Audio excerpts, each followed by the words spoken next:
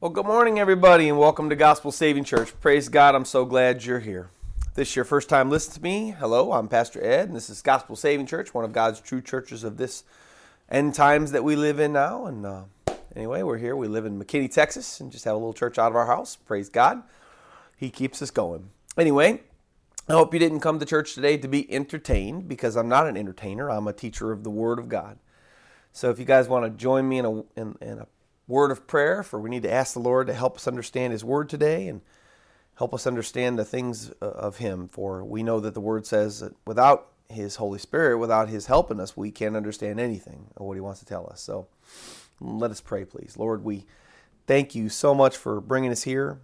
We thank You so much, Lord God, for giving us a new day and giving us each other, Lord, and giving us the big family of God that's all around the world, Lord God, those that are persecuted and abandoned and tortured and all of us, Lord, we're all as one body and one family all over the world, Lord God. And we thank You, Lord God, that we know that if any of us go through any of these tough times, Lord, we know that we have other brothers and sisters all over the world that are also going through these same times, Lord God. So if we suffer alone, Lord God, then that's hard. If we suffer together, Lord God, then that helps us bear the sufferings. So, Lord, we thank You, Lord, that You give us one another.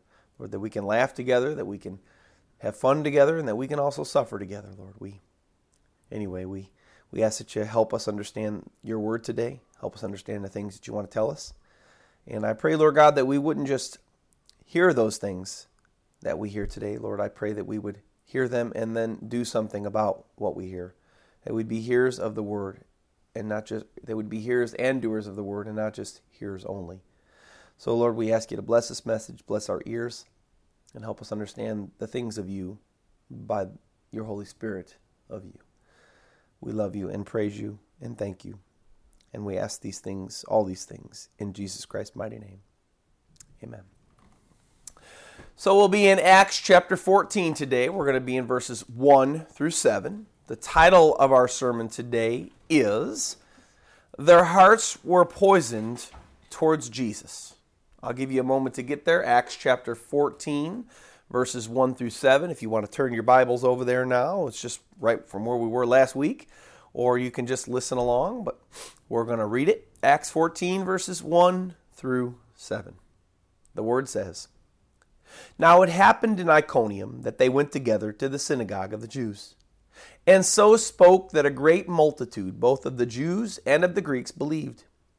But the unbelieving Jews stirred up the Gentiles and poisoned their minds against the brethren.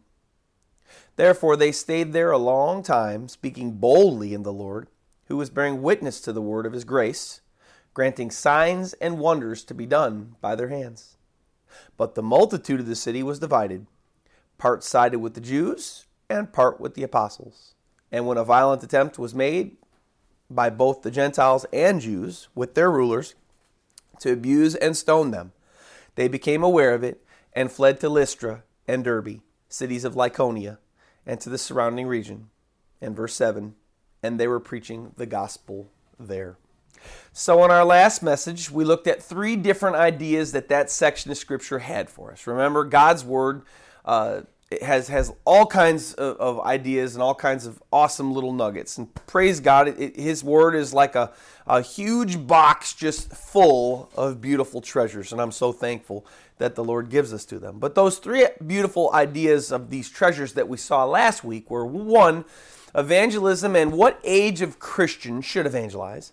2, what to do when people both accept and reject your message of Jesus Christ. And 3, if they reject your message of Jesus Christ, then persecute you. When they persecute you, we talked about how to handle that. Today, Christ's apostles are in a brand new place, the city of Iconium, where they don't let the rejection of the Jews in the former city of Antioch get them down or cause them to quit.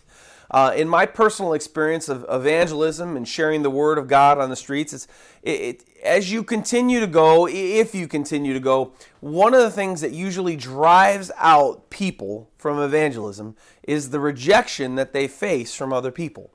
It's hard to go sharing the Word when you have a fear or a belief, or you feel like, well, they're just going to reject me anyway, so why go? And of course, you don't know that they're going to reject you. I mean, you're going to have some people that are going to reject you, and some people are going to accept you. So you can't really have that mindset. And so here we see that Paul and Barnabas don't have that mindset in our new section. They go from Antioch to Pisidia and to Iconium, which is not far. And look at what happens, verse 1. Now it happened in Iconium that they went together to the synagogue of the Jews. Notice they stayed together. That's important in evangelism, staying together in groups and not breaking off individually.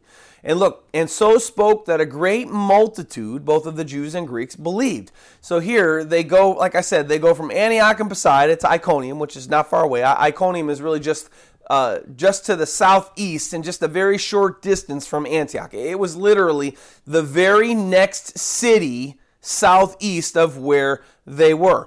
They go, they don't let the former rejection in the city that they were just in destroy their confidence or stop them from continuing to go and continuing to preach the gospel and continuing to go on for Jesus Christ doing what he called them to do. As they go, when they go, the scripture just told us there that the listeners in this synagogue, both the Jews and the Gentile Greek converts to Judaism, which is what they were, because they were all in the synagogue, so that would be Jews and Gentiles in that synagogue. They were all together, and that would have been, like I said, Greek or Gentile Greek converts to Judaism. They're all receptive. They're very receptive. And as Luke tells us, that a great multitude of them believe. This is, by the way, their biggest turnout of people getting saved up until this point. I love it when the scripture uses the word great multitude for describing those that get saved. It doesn't really happen very often. I especially like reading this here because I'm sure that after the big letdown that Paul and Barnabas just had in Antioch of Pisidia, I'm sure that this was a great encouragement and a great boost for the disciples, okay? The Lord knows how to bring encouragement to his children that are down. And let me tell you, he really knows how to do that. So here's what I believe that's kind of like God's like, hey, go here, leads them there. He knows people are going to be receptive. They go preaching and wham, multitudes believe in Jesus Christ. What an awesome, awesome, awesome thing. But as good as this news initially was, unfortunately we read the word but in the next verse. Look at verse 2. But the unbelieving Jews stirred up the Gentiles and poisoned their minds against the brethren. So that's kind of where we get the title of our sermon. But of course we know that their minds were poisoned against Christ, because what was the disciples' message? It wasn't just of themselves, it was of Jesus Christ. I don't like reading the word but in Scripture. Usually the word but is bad news. Luke told us here that the but in verse 2 is that some of the Gentiles who believed in Jesus Christ turned away from Jesus Christ or turned their backs on Jesus Christ because of the poison of the unbelieving Jews. We don't know what this poison was, but we can speculate. Maybe it was, hey, doubt their message. Hey, you can't trust these guys. We don't even know where they're from. Doubt their message. Or you know what? How do we really know Jesus Christ was the Jewish Messiah? How do we really know? Maybe it was threats against them for believing. You know, very common in countries still to this day. Not much in America, because Christianity in America is so diluted and so broken down, and nobody really lives for Christ here. Very, very many people, I shouldn't say, live for Jesus Christ. Most people just say they believe. So there's no real, you don't get threatened for believing in Jesus Christ very much here in America. But in other countries, and in this region they did, maybe it was threats against them for believing. Maybe it was, you're going to lose your friends. Maybe you're going to lose us as friends if you believe in this Jesus. We don't exactly know what the poison that they were spreading was, but we do know that they poisoned their minds by some way. And then again, we just can make a speculation. So this but is bad news. Again, Luke, as he just told us, that some of the Jews that heard the message of the good news of Jesus Christ chose again to not believe. And again, just like we've seen too many times up till now in Scripture, the haters of Christ just couldn't keep their disbelief or their rejection to themselves. Remember the Jews in Antioch. Same thing happened to them just now. Remember 2 times ago now, Elamias, the false prophet. Remember with the proconsul, and the same thing, Sergius Paulus, and the same thing. They had to spread their poisonous unbelief to others.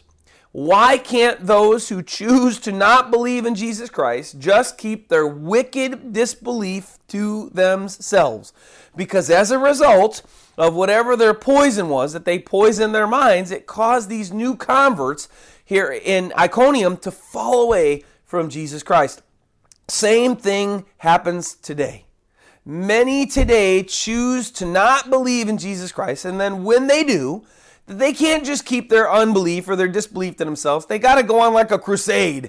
And they got to go out and they got to have these debates. And then they got to go out and they got to have make these speeches and go online and do all these things and talk to people and try to get them, to push them, or, to kind of force them, maybe those that aren't sure what they believe, or those that come to believe in Jesus Christ, and they push them. The big push is on to forsake the Lord Jesus Christ and not believe in Him anymore. This, by the way, is rampant, however you say the word, on college campuses across the country, especially with our youngsters.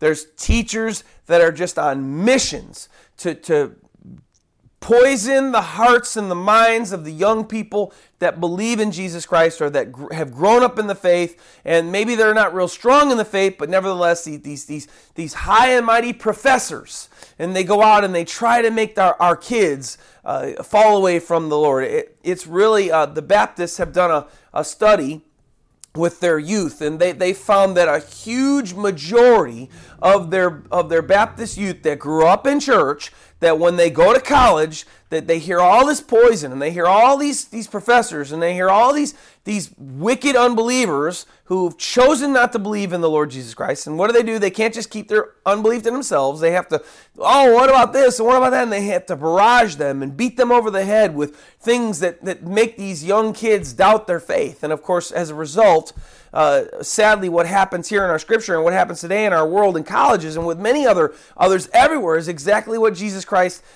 taught in the parable of the sower, Matthew chapter 13. So remember that parable. The parable, the sower goes out and he sowed seeds, and one seed goes on one ground, another seed goes on another ground. It goes on all 4 grounds. It's 4 different grounds. But remember, only one of the grounds, the very last ground, the one with the good heart, the one with the good soul, actually stayed and believed. Well, that's only 1/4. The other ones, that the devil came and stole it away. The other one was when the sun rose up, which represented persecution and losing of friends or people saying things against you because you love Jesus Christ. And that was one of the ones that tore the people, that made their plant wither. And of course, again, we know that we can't grow in Christ unless we're really saved. Of course, so these are growing plants that their soil wasn't strong enough, and then of course they allowed the unbelievers, the scorching persecution of people, tear them down. And then the other one, of course, is what we see a lot in America here. It's the poison of the things and the lusts of the world. The actual desires and pleasures to fulfill your sinful passions, and those things, as we're going to talk about them later. Peter talks about it in 2 Peter how they draw them away by the lewdness and the lusts of the flesh. But anyway, the parable, Matthew 13, parable of the sower and the seed. And what we see here in this, and what we see in Scripture, and what we see there is what happens. That's exactly what happens. People, our hearts need to be strong toward Jesus Christ. Our hearts need to be pure toward Jesus Christ to continue to believe. For remember, it's only those that endure to the end that should be saved. Oh, if these here in our scripture, and if these today only knew and only understood and believed what Jesus Christ said in Mark 9:42, maybe they would keep their poison to themselves. Jesus said this, Mark 9:42, "But whoever causes one of these little ones who believe in me to stumble, it'd be better for him if a millstone were hung around his neck and he were thrown into the sea." Oh, unbeliever, be careful with the poison that you give to those who believe, if I have any unbelievers out there listening to me today. But I don't want that to be me. I don't know about you. When I see Jesus Christ face to face, I want to be an encourager of the brethren. I don't want to tear any brethren down. Moral of the story, for those who don't believe, keep your unbelief, your poison against Jesus Christ to yourself. It's really just that easy. For Christians, as I was just telling you, 2 Peter, what's the real danger for our children that go to college and for all of us out there that are, maybe our hearts are wavering toward Jesus Christ? What's the real danger? 2 Peter 2, 18 through 21. Listen to what Peter says. For when they speak great swelling words of emptiness, speaking of those that are, either have known and fallen away or just the unbelievers that we're talking about right now in the scripture, the same ones that planted the poison in these new believers' hearts. For when they speak great swelling words of emptiness, they allure through the lusts of the flesh, through lewdness, the ones who have actually escaped from those who live in error. While they promise them liberty, they themselves are slaves of corruption, for by whom a person is overcome, by him also he is brought into bondage. For if after they have escaped the pollutions of this world through the knowledge of the Lord and Savior Jesus Christ, that is only talking about one type of person. There's only one person that escapes the knowledge of the pollutions of this world through the knowledge of Jesus Christ, and that's somebody that gets saved. But again, the danger, for if after they have escaped, they are again entangled in them and overcome, the latter end is worse for them than the beginning, for it had been better for them to have known the way of righteousness than having known it to turn from the holy commandment delivered to them. So Christians, it's not just that we stop believing or that, our hearts are poisoned toward Jesus Christ, but I'm saved. No, Peter just said that the latter end for you, if you turn away, if you don't endure to the end in Christ, if you are one of those three seeds, the one that fell on the stony ground, the one that fell amongst the tares, and then the one that fell amongst the soil that was thin, is the danger of losing or forfeiting your eternal life in Jesus Christ. This is the dangerous. Christians, beware. This is a real danger for us today. All of us that love Jesus Christ that are still alive now. Not enduring in Christ has cost many a weary follower of Christ to stumble right back into hell, or into hell when they die, just as if they never knew him before. So beware, beware, beware. We're going to talk about how to stay strong in Jesus Christ at the end, but let's get back to our scripture. Do Paul and Barnabas get discouraged when they see the new believer, Jew and Gentile converts, stop believing in Christ and believe the poison of the unbelievers, so turning away from Jesus? Look at verse 3. Therefore, they stayed a long time speaking boldly in the Lord, who was bearing witness to the word of his grace, granting signs and wonders to be done by their hands.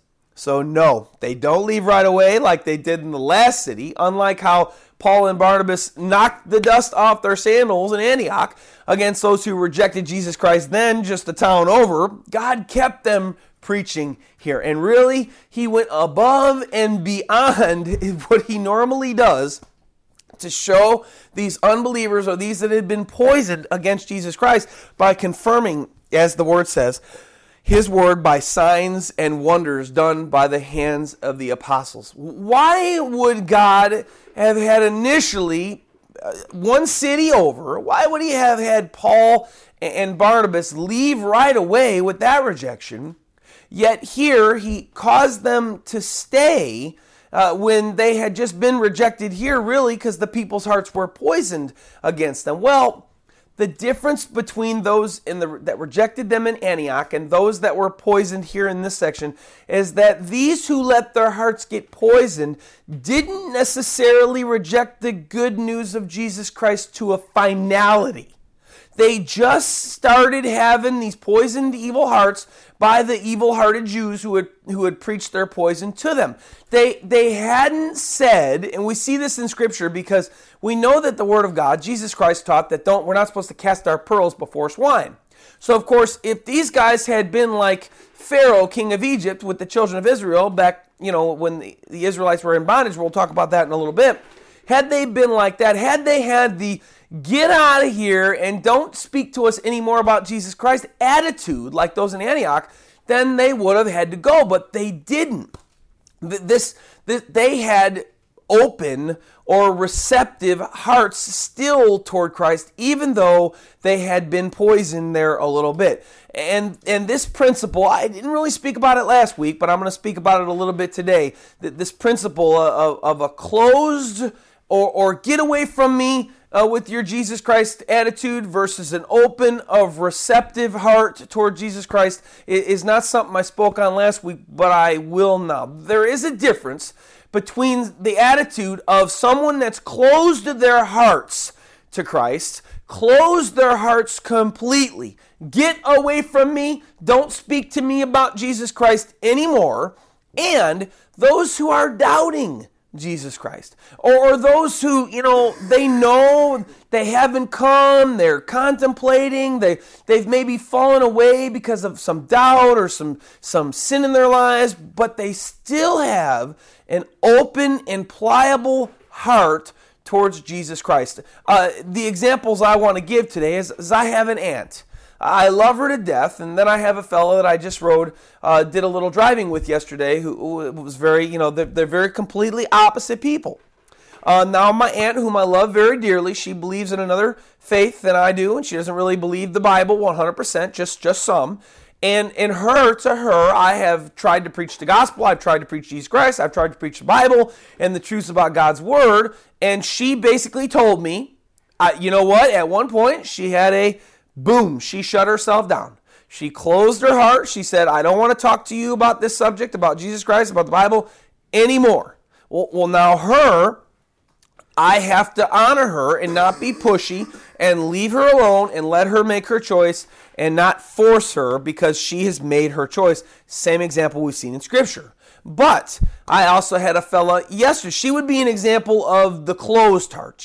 The get away from me, for Jesus Christ, I don't want to hear about him anymore. She's an example of that. Versus the open and receptive person. I took a ride yesterday. I had some work yesterday. I don't generally work on a Saturday all the time, but yesterday I did. And this fellow that I worked with, he had an open and receptive heart toward the things of God, toward Jesus Christ. And so we had a really great conversation about some of the ways that God works in my life. And I bring up God in everything I do because he's part of my life in everything I do. I don't try to compartmentalize God. Most people do. I won't put God in this compartment of my job. I'll just keep God here on Sunday. Or I won't keep God here when I go hang out with my friends, but I'll keep him here on the youth group on the Wednesdays. No, I don't compartmentalize. Jesus Christ goes with me, and he's in my mouth and on my lips everywhere I go. And so anybody that hangs out with me, they're going to hear about Jesus Christ, whether they like it or not. If they don't like it and they close their hearts, I'll stop. If they're open and receptive, then we'll continue to talk. But here, our situation with Paul and Barnabas in our section of Scripture here is what we really see is that these people here, although they had been poisoned, their hearts were still open and were still pliable or still receptive to hearing about Jesus Christ. They weren't like, rah, rah, get away from us like those in Antioch. And as far as someone who's just not sure but still has an open heart towards Christ versus the closed heart of people like my aunt, we should still speak to and not be pushy with, but speak to the person with the open, pliable, or receptive heart, but not the closed heart person. Because once someone has closed their heart off toward Jesus Christ, and they have a get away from me attitude about Jesus Christ, really in the flesh, and from our standpoint as ministers for the Lord, really there's nothing we can do at that point directly. All we got to do kind of then is pray for them and hope that God breaks through them. But once a person sets their hearts against Jesus Christ and closes their hearts to them, again, we should, as ministers of the Lord, should back away and just pray.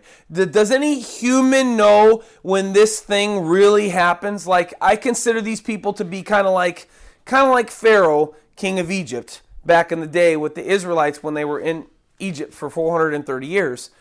Pharaoh had hardened his heart multiple times against God. And basically what happened was he hardened his heart so hard towards God that God just gave him over to a completely debased mind. And he allowed him to go that way. And in fact, he continued to harden his heart after that.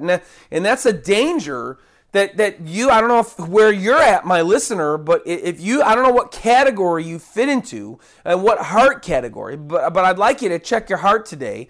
Is your heart still open or pliable or receptive toward Jesus Christ, or have you given God, basically in a sense, have you given God the out? Have you given God the boot? Kicked him in the pants and said, "Get out of my life." Because the longer you do that, the longer you close your heart toward the things of God or the things of Jesus Christ, the more dangerous that becomes as you go on through life. God will continue to give you over to a debased mind if you continue to show him you don't want him, as he sends people to you more and more and more and more and more.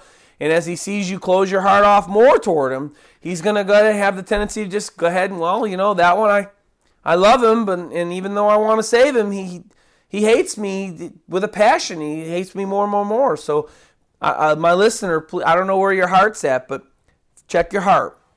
And getting back to our message. So, what's the outcome of God's serious steps to win the souls of the Gentiles to Jesus Christ in the city? Or to win back to Jesus Christ, whose hearts had been poisoned toward him by the unbelieving Jews? Look at verse 4. But the multitude of the city was divided. Part sided with the Jews, and part with the apostles. There's that word, but again. And again, it's not such super great news, as Luke tells us here, that whereas the great multitude came to Jesus Christ originally for salvation, sounding like, what? A majority of the city, right? Only about half, part here, part there, ends up believing in Jesus Christ. This goes back to exactly what I talked about. Jesus Christ, Matthew chapter 24, verse 14. Many are called, but few are chosen. They were all being called or drawn to salvation in Jesus Christ as what? Paul and Barnabas' teaching was going out towards all of them. It was going out onto all of them. And it sounds like most of them in the beginning turned to Christ, but only part of them actually stayed believing in Jesus Christ and continuing on to eternal life in Jesus Christ, because their hearts were the good soil from the parable of the sower of seed, just like we just talked about. Now, sadly, little did these unbelieving Jews know it, but they were inspired to cause these young believers to stumble because they were being Satan's pawns. Yes, that's right. Even today, if you are an unbeliever, if you know any unbelievers they go out of their way to try to supplant your faith, then they are being Satan's pawns. Listen to what Jesus Christ tells us in the parable of the wheat and tares, Matthew 13, 24 through 28. Another parable he put forth to them, Jesus Christ, saying, "The kingdom of heaven is like a man who sowed good seed in his field, but while men slept, his enemy came and sowed tares among the wheat and went his way. But when the grain had sprouted and produced a crop, then the tares also appeared. So the servants of that owner came and said to him," now the owner being God, and the servants being like the messengers of God or the angels or, the Holy Spirit. He says, "Sir, did you not sow good seed in your field? How then does it have tares?" He said to them, "An enemy has done this." So the devil loves to sow his poisonous seeds in the hearts of men. God went out and sowed his word, his seed, and then right after he did, Satan came and sowed his seed and caused there to be tares or weeds in God's harvests. Oh, that devil. And oh, mankind for allowing the devil to use them like he does. It's really a shame. Jesus Christ rightly said what he did about the evil one in John 10:10. "The thief does not come except to steal and kill and to destroy. I have come that they may have life, and that they may have it more abundantly." Nobody, not even Satan himself, can take away your eternal life from you. But, there's that word but. But's always not a good word. But he can kind of help you to forfeit your eternal life by what? Well, what do we see here today?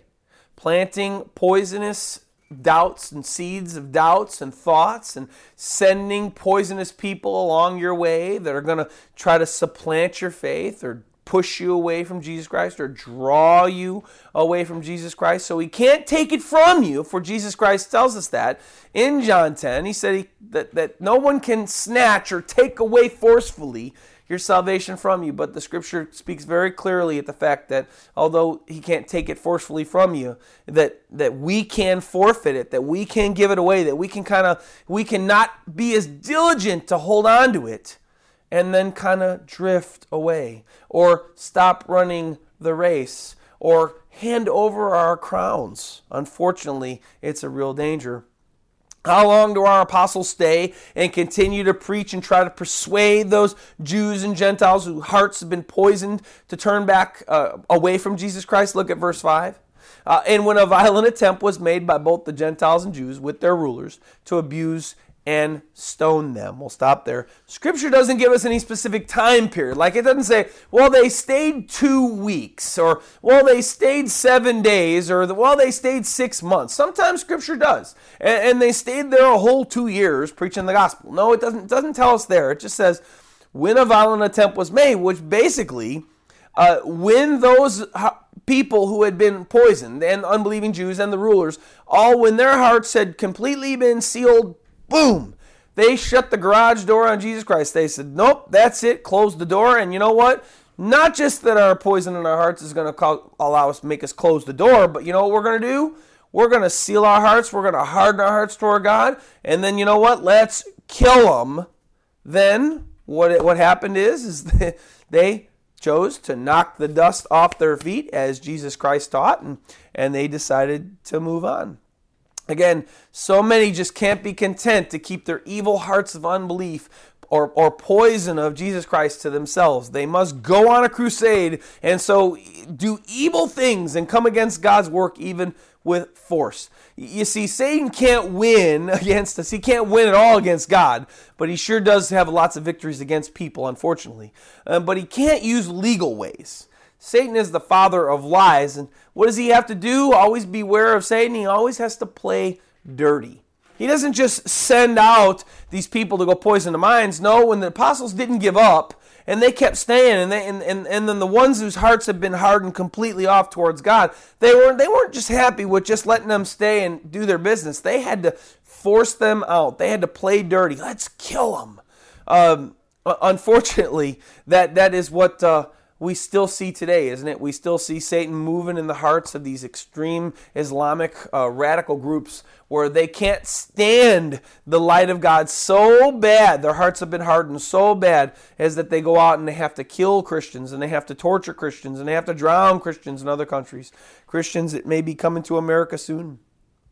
What do our apostles do when they hear of this wicked attempt on their lives? Look at verse 6.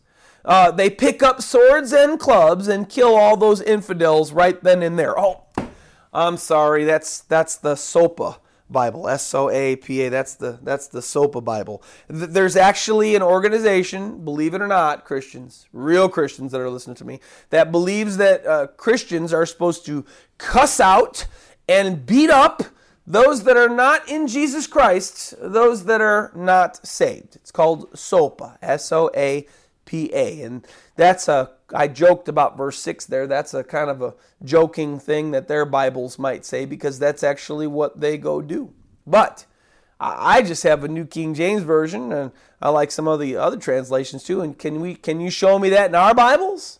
Just show me where the Bible says to do that in our Bibles? Well, you can't unless you use what they call eisegesis, or putting in your own words, and you go way off of context, because look at our truth. I love truth. I love God's truth. Back in verse 6, what does the Bible say our apostles do when they hear of the wicked attempt on their lives? No, they don't pick up swords or clubs or go out and kill those wicked infidels right away. Verse 6, they become aware of it, and they fled to Lystra and Derbe, cities of Lycaonia and the surrounding region. Now again, they didn't pick up arms.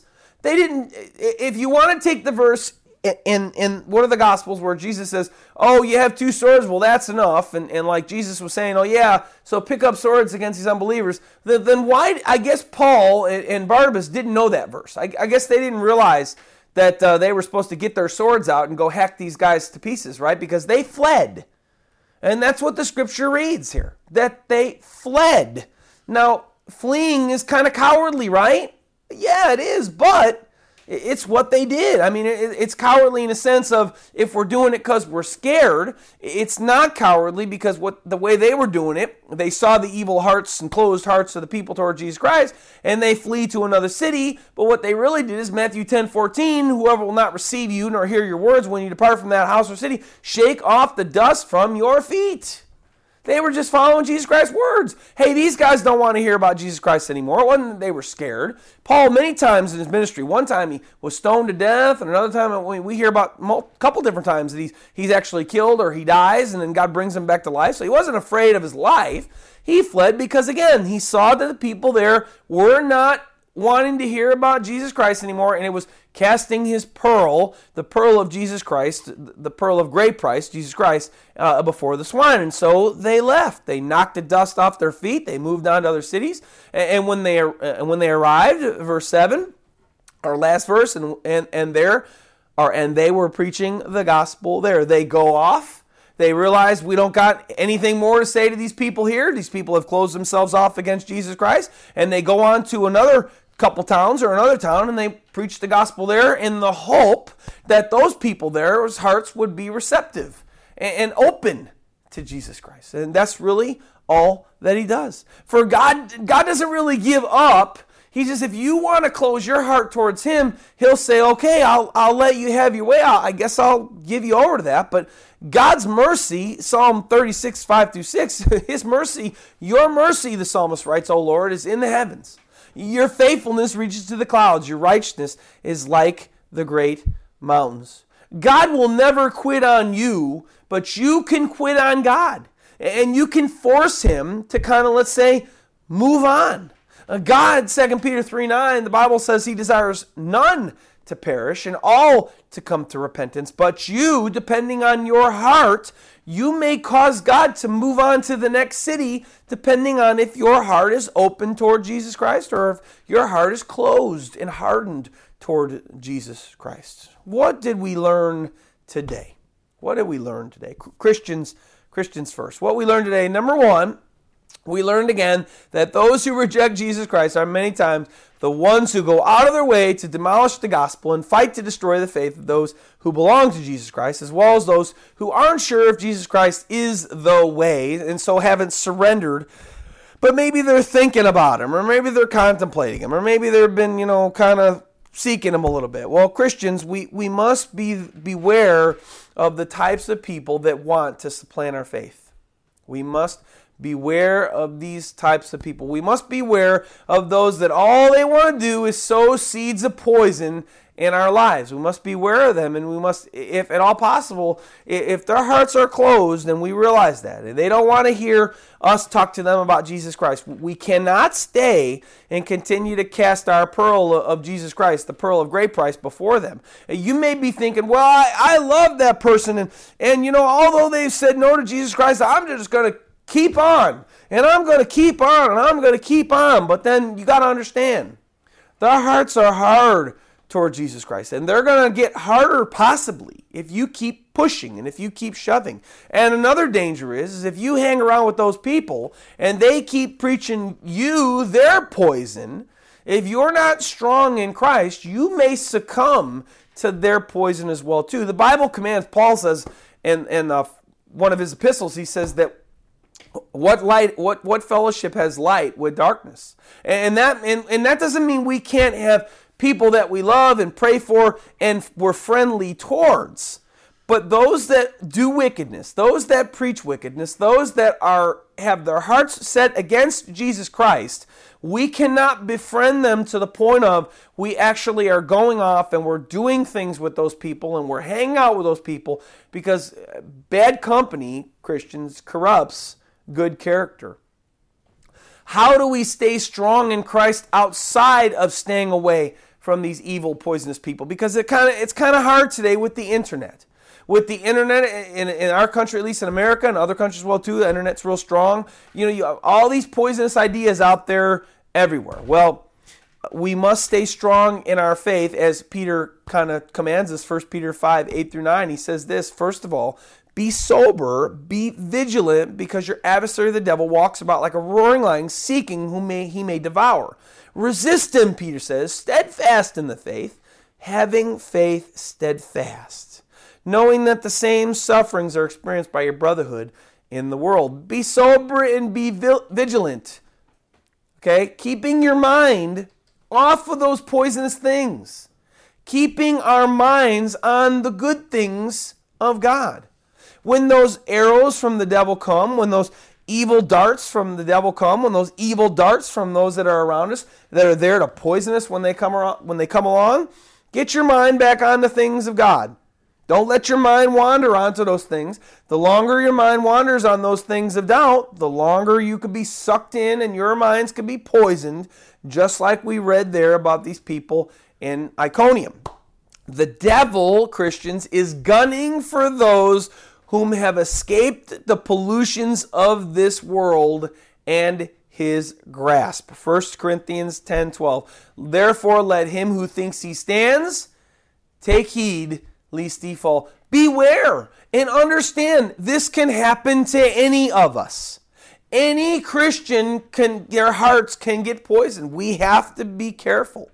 Matthew 24, but only those that endure to the end shall be saved. We must continue to have faith in the Lord. We must continue to keep these poisonous ideas out of our mind, and we must continue to just relax and trust in Christ and think of the good things of God. And please remember that the warning Peter gives us in 2 Peter 2:18 and 21. For when they speak great swelling words of emptiness, they allure through the lusts of the flesh. There's another one. Be careful, Christians, when you see a lust of the flesh that's drawing you, right? And those that are maybe, oh, come on, oh, it's just a little sin. Oh, come on, man. God didn't say you're going to sin because you do one bad thing. Come on, it doesn't cut you off from God with one bad thing. But it only starts with one. But they're going to allure you through the lust of the flesh, lewdness. Those of us who have escaped, those who live in error, they promise, oh, it'll be okay. But if we've escaped the pollutions of the world through the knowledge of the Lord and Savior Jesus Christ, if we're entangled, which means we start to live in those ways again, then the danger is again that we will fall off into oblivion yet again. And it would have been better for us not to know the way of righteousness than having known it but turned away from the holy commandment. So we must be careful. And remember, the devil comes in all forms. Himself, fallen angels, those who follow him, that'd be the people that these unbelieving wicked Jews here. The people we've talked about, the professors at college, right? Who have to beat us over the head and try to make us doubt the Lord Jesus Christ by this, that, or whatever they want to say. They're poison that they try to slip subtly into our minds. And what will they do? And what have they done? And what are they still trying to do? They're trying to supplant our faith. They're trying to pull us off the path. So how else can we avoid falling prey to him and falling prey to these that spread their poison? Or how else do we stay away from those things? Well, not only do we work on keeping our minds on the things of God and keeping our faith strong in Jesus Christ by just completely trusting him in no matter what, but here's some other ways. It's hard to fall over and to stumble if we're on our knees. What does that mean? It means that we need to stay strong in prayer. We need to not let them supplant us, but rather remember that the devil's gunning for us and stay on our knees and in prayer, fervent prayer for one another, for ourselves, and for this world every day. Praying every day. God, help me to stand against the wiles of the devil today. God, help my family to stand against the wiles of the devil today. God, please help my church to stand against the wiles of the devil today. Lord God, keep us safe. Keep us from evil. And praying and praying and praying and praying and praying and praying. Because again, it's hard to fall over and stumble if we're on our knees in prayer. Number two, another awesome way. Be in his word daily. Be in the word of God daily. The Bible says that its words are life. The words of God are the Bible, and they are his words, and they are life to us. If we keep our minds in the word of God, then it's and we keep refreshing our minds and our hearts in God's Word every day. Again, when those evil thoughts come, when those evil poisonous things come, then it's real easy for us to then rely on what we've been reading and what we've been trusting in and those words of life from God, than that poison. And another reason, I always love this analogy. I heard it years ago. It's a real thing. But how do we tell the lie from the truth? Well, this is a real life thing, but those at the mint, those people at the mint, where they make our money for this country, there's certain people in the mint that all they do every day is look at the real bills. That's what they do. They spend every day, all day long, memorizing and getting their eye keen to the real dollar bill, the real whatever, $5 bill, the 10, the 100, whatever they have. They keep their eyes and they continue, they study them every single day. And then the thing is once their they've got it, and they continue to examine it, when they get a fake bill, they can pick it out in a second because their eyes are so focused and fixed on the real deal that when the fake comes along, they know it right away. Same thing. The Word of God is the truth. And with our minds and our hearts focused every day, once, twice, multiple times a day on the Word of God, when wickedness comes our way, we'll be able to tell and we'll be able to say, no, that's wickedness and that's a lie. No. The Bible says this. Because remember, Christians, remember when Jesus himself, the Lord of glory, was being tempted for 40 days and 40 nights, Satan came to him and he didn't say, Jesus, blah, blah, blah, do this and, blah, blah, and then follow me. No, he used the real Word of God. He said, the Bible says, God's Word says this. And Satan, what he does is he's real deceptive. He'll take a little bit of what God says, or maybe even a lot of what God says, but then what he'll do is he'll sprinkle a little bit of rat poison in there. Just a little bit of cyanide. Just a little bit of poison into that what God said. But what that does is that completely changes what God says 100%. Takes it out of context and puts it out of context. But yet, notice, the devil used the Word of God on Jesus Christ. But he just twisted it just a little bit. If the devil comes to you or me, do we know the Word of God good enough so that when he uses it on us, because he will, if he did it to Jesus Christ, he's going to use it on us. If or when he comes, and uses the God's Word against us, but just twists it a little bit, are our eyes fixed on the real bill of the Bible good enough to know, wait a minute, that was no. The Bible says this. It doesn't say that. It says this. Oh, it was twisted. Oh, that's got to be the devil. Do our eyes know the Bible strong enough so that when he comes, we know and we can say, no, that's not God. That's the devil. He twisted it just a little bit. That's where we need to be in order to stay away from the poison. And number 3, this is a little extra biblical here. I love extra biblical sources, but with a biblical basis backed by Jesus Christ. Just Google search proofs of the faith of Christ, proofs of the Bible, and especially the evidences of archaeology and prophecy of the Bible. Just search those things and see what God's Word says, because wow, there are so many proofs that actually show us that the Bible is a justifiably accurate book that we can trust, unlike Islam or Hinduism or Buddhism, or they're just basically people that wrote stuff down, but that's all just people's experiences. The Bible has real proof to show that there is a real God of all heaven and earth, and that he wrote that book, and that we can trust him. Matthew 10:16, we have to have this mindset, Christians. He says, behold, I send you out as sheep in the midst of wolves. And what do we see in the world? We see wolves. People that want to poison our minds towards Jesus Christ. People that want to draw us away from Jesus Christ. It just happened to one of my most beloved brothers in the whole world. His mind got poisoned, and now he's living in poison in his whole life. And so it's real. He sends us out as sheep in the midst of wolves. Therefore, Jesus Christ said, therefore be wise as serpents and harmless as doves. God wants us to be leery and not like dumb sheep being swept away at every wave of opinion or false doctrine that may come our way. May our eyes be fixed on God's word as such, so that when we hear or when we see any false doctrine come our way, we know our eyes are so fixed on God's word and in prayer and on the things of God and on the proofs of God and on the proofs of the reality of the Bible that we go, wait a minute, no. That's not a true way of God. That's of the devil. That's false. No way. Christians, be careful and be vigilant to not fall prey to that evil one. He hunts for you daily, seeking and seeing if he may devour you and bring you back to his camp and make you a terror.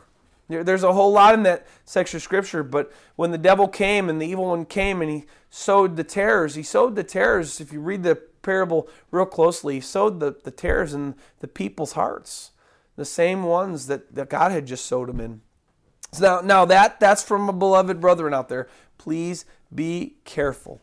Please be careful. For those that are listening to this message, maybe who don't belong to Jesus Christ, who may be listening to this message and are not in his camp. Maybe you were at one point, I'm not sure. Maybe you were. Maybe you have fallen away, and I don't know where you're at. Maybe you're thinking of coming to him again or for the first time or whichever. Or maybe you're listening to this message as one of my sons talked to me one time. Maybe you're listening to this message because you just want to, love to hear, or hate my message, or you want to love to hear, something you can use against Christians. Well, is your heart still receptive?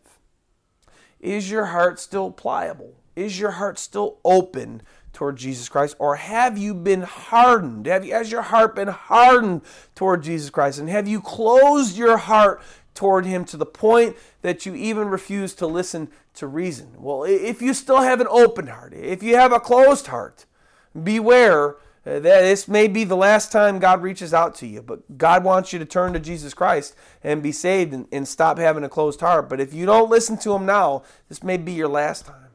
If you have an open heart toward the Lord Jesus Christ and you're willing to listen to the truth, coming to be saved for the first time or coming to be saved again, whichever, happens the same ways that I just gave those who are walking with him, those of us that are his, those of us that are in his camp, but just in a little bit different way. Think about these things. Jesus Christ said this, Matthew 7:7. Ask and it will be given to you. Seek and you will find. Knock and it will be opened to you. Then he gave a promise to the people he was speaking to, which would be all, verse 8, for everyone. That's who he's speaking to. He's speaking to everyone. For everyone who asks receives. And he who seeks finds, and to him who knocks, it will be open. His door will be open. How do you ask and seek and knock so that God Almighty will help you or give you the saving faith that you need to be on his side or back on his side? Well, number one, prayer. It's the same basic three things. Number one, prayer. When I was an atheist, I cried out to God Almighty and I asked him if he was real as I was seeking him. That's it. I had an open heart. I really wanted to know. I knew that if God was real, then I could ask him, hey, God, are you really real? Can you show me somehow? And I knew that if he was really real, which he showed me he was, that he could do that. Well, if you give him a chance to reveal himself to you, and you ask him, he's real, and I can tell you he's real, but he wants you to know he's real for yourself. So ask him. Ask him if he's real and see what he says. Give him a chance. Pray.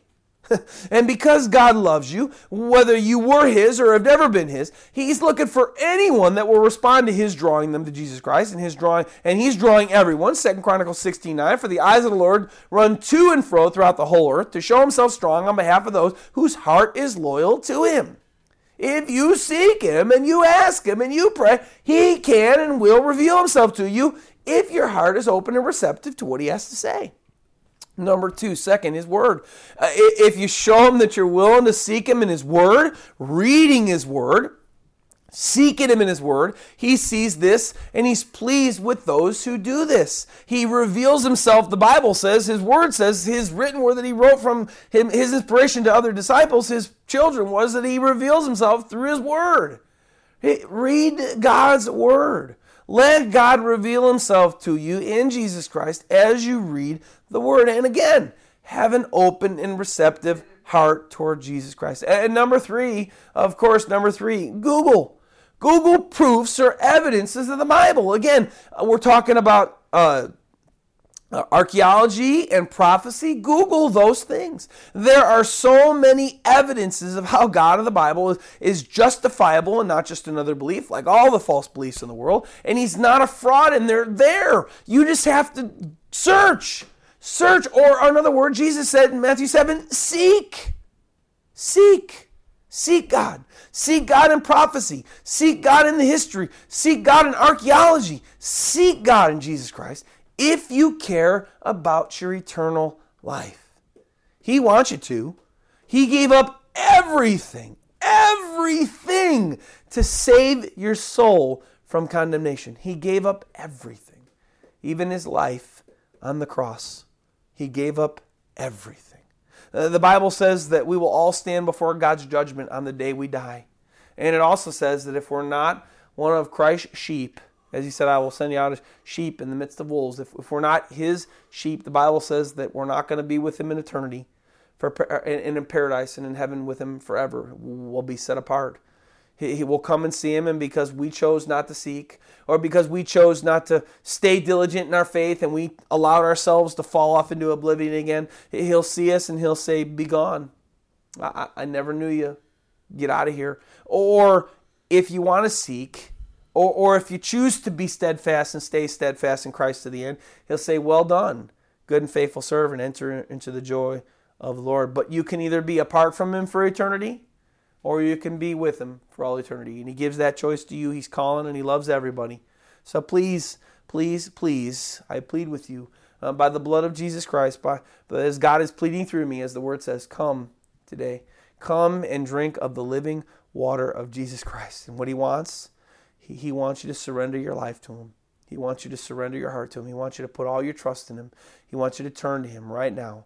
And he wants you to say, Daddy, I need you. I'm sorry. I'm so sorry, Jesus Christ, for I've sinned and I've been against you and I've had a wicked heart and I need your salvation and I need you in my life. I need you. Please, God, save me. I want to be your child. And that's what he's looking for. He's looking for a call from you to turn to him with your realization that you need him and that he's the way that you will choose for your eternal life and not your own self. So he wants you to accept his offer of salvation in Jesus Christ today. Will you bow your knee today and come to him? Let's pray. God, thank you so much for your great love. Thank you so much, Lord God, for your message, Lord. Thank you so much, Lord God, for your grace, Lord God, that you would still even offer salvation, Lord God, to those that have turned their backs on you or those that have never known you, or even though that you offer your salvation to those that have hardened their hearts off against you, Lord God. If they'll just come to their senses and they'll just start seeking, if they'll just ease off on the heart closure, and if they'll just seek you, Lord God, you'll still accept them. Lord, I pray for all of us that are your children today, Lord, that we would stand steadfast unto the end in Jesus Christ, that we would hold the beginning of our faith unto the end, and that we would truly endure to the end, Lord God, through all the poison and through all the evil and through all the Satan trying to sow his tares in our hearts, Lord God in heaven. Please, Lord, help us, Lord, to stay strong in you and to stay in your word, on our knees, and steadfast, Lord, steadfast in faith. Help us, Lord God. Keep us encouraged. Help us to stay strong in you. Help our hearts to stay right before you and correct. We thank you, Lord, and we love you for the salvation that you've given us. And Lord, I pray for those that have not turned to you yet, Lord. I pray for those that have not surrendered their lives to you, Lord God. Those that have not raised the white flag of surrender, Lord God. Those that have not opened their doors to you as you knock for them to open, Lord. I pray that they will give up today, that they give up running, that they'd give up having hard hearts, that they'd give up their rebellion against you, Lord, and that they would humble themselves, Lord. Fall on their knees in their hearts, fall on their faces in the carpet, Lord, and that they would turn to you and surrender and say, Jesus Christ, I need you. God, help them to make that decision. Show them your great love that you have for them, and help them, Lord, to turn to you today. We love you and we praise you, and we ask all these things, God, in the only way and the only name we can. In Jesus Christ's name we pray. Amen.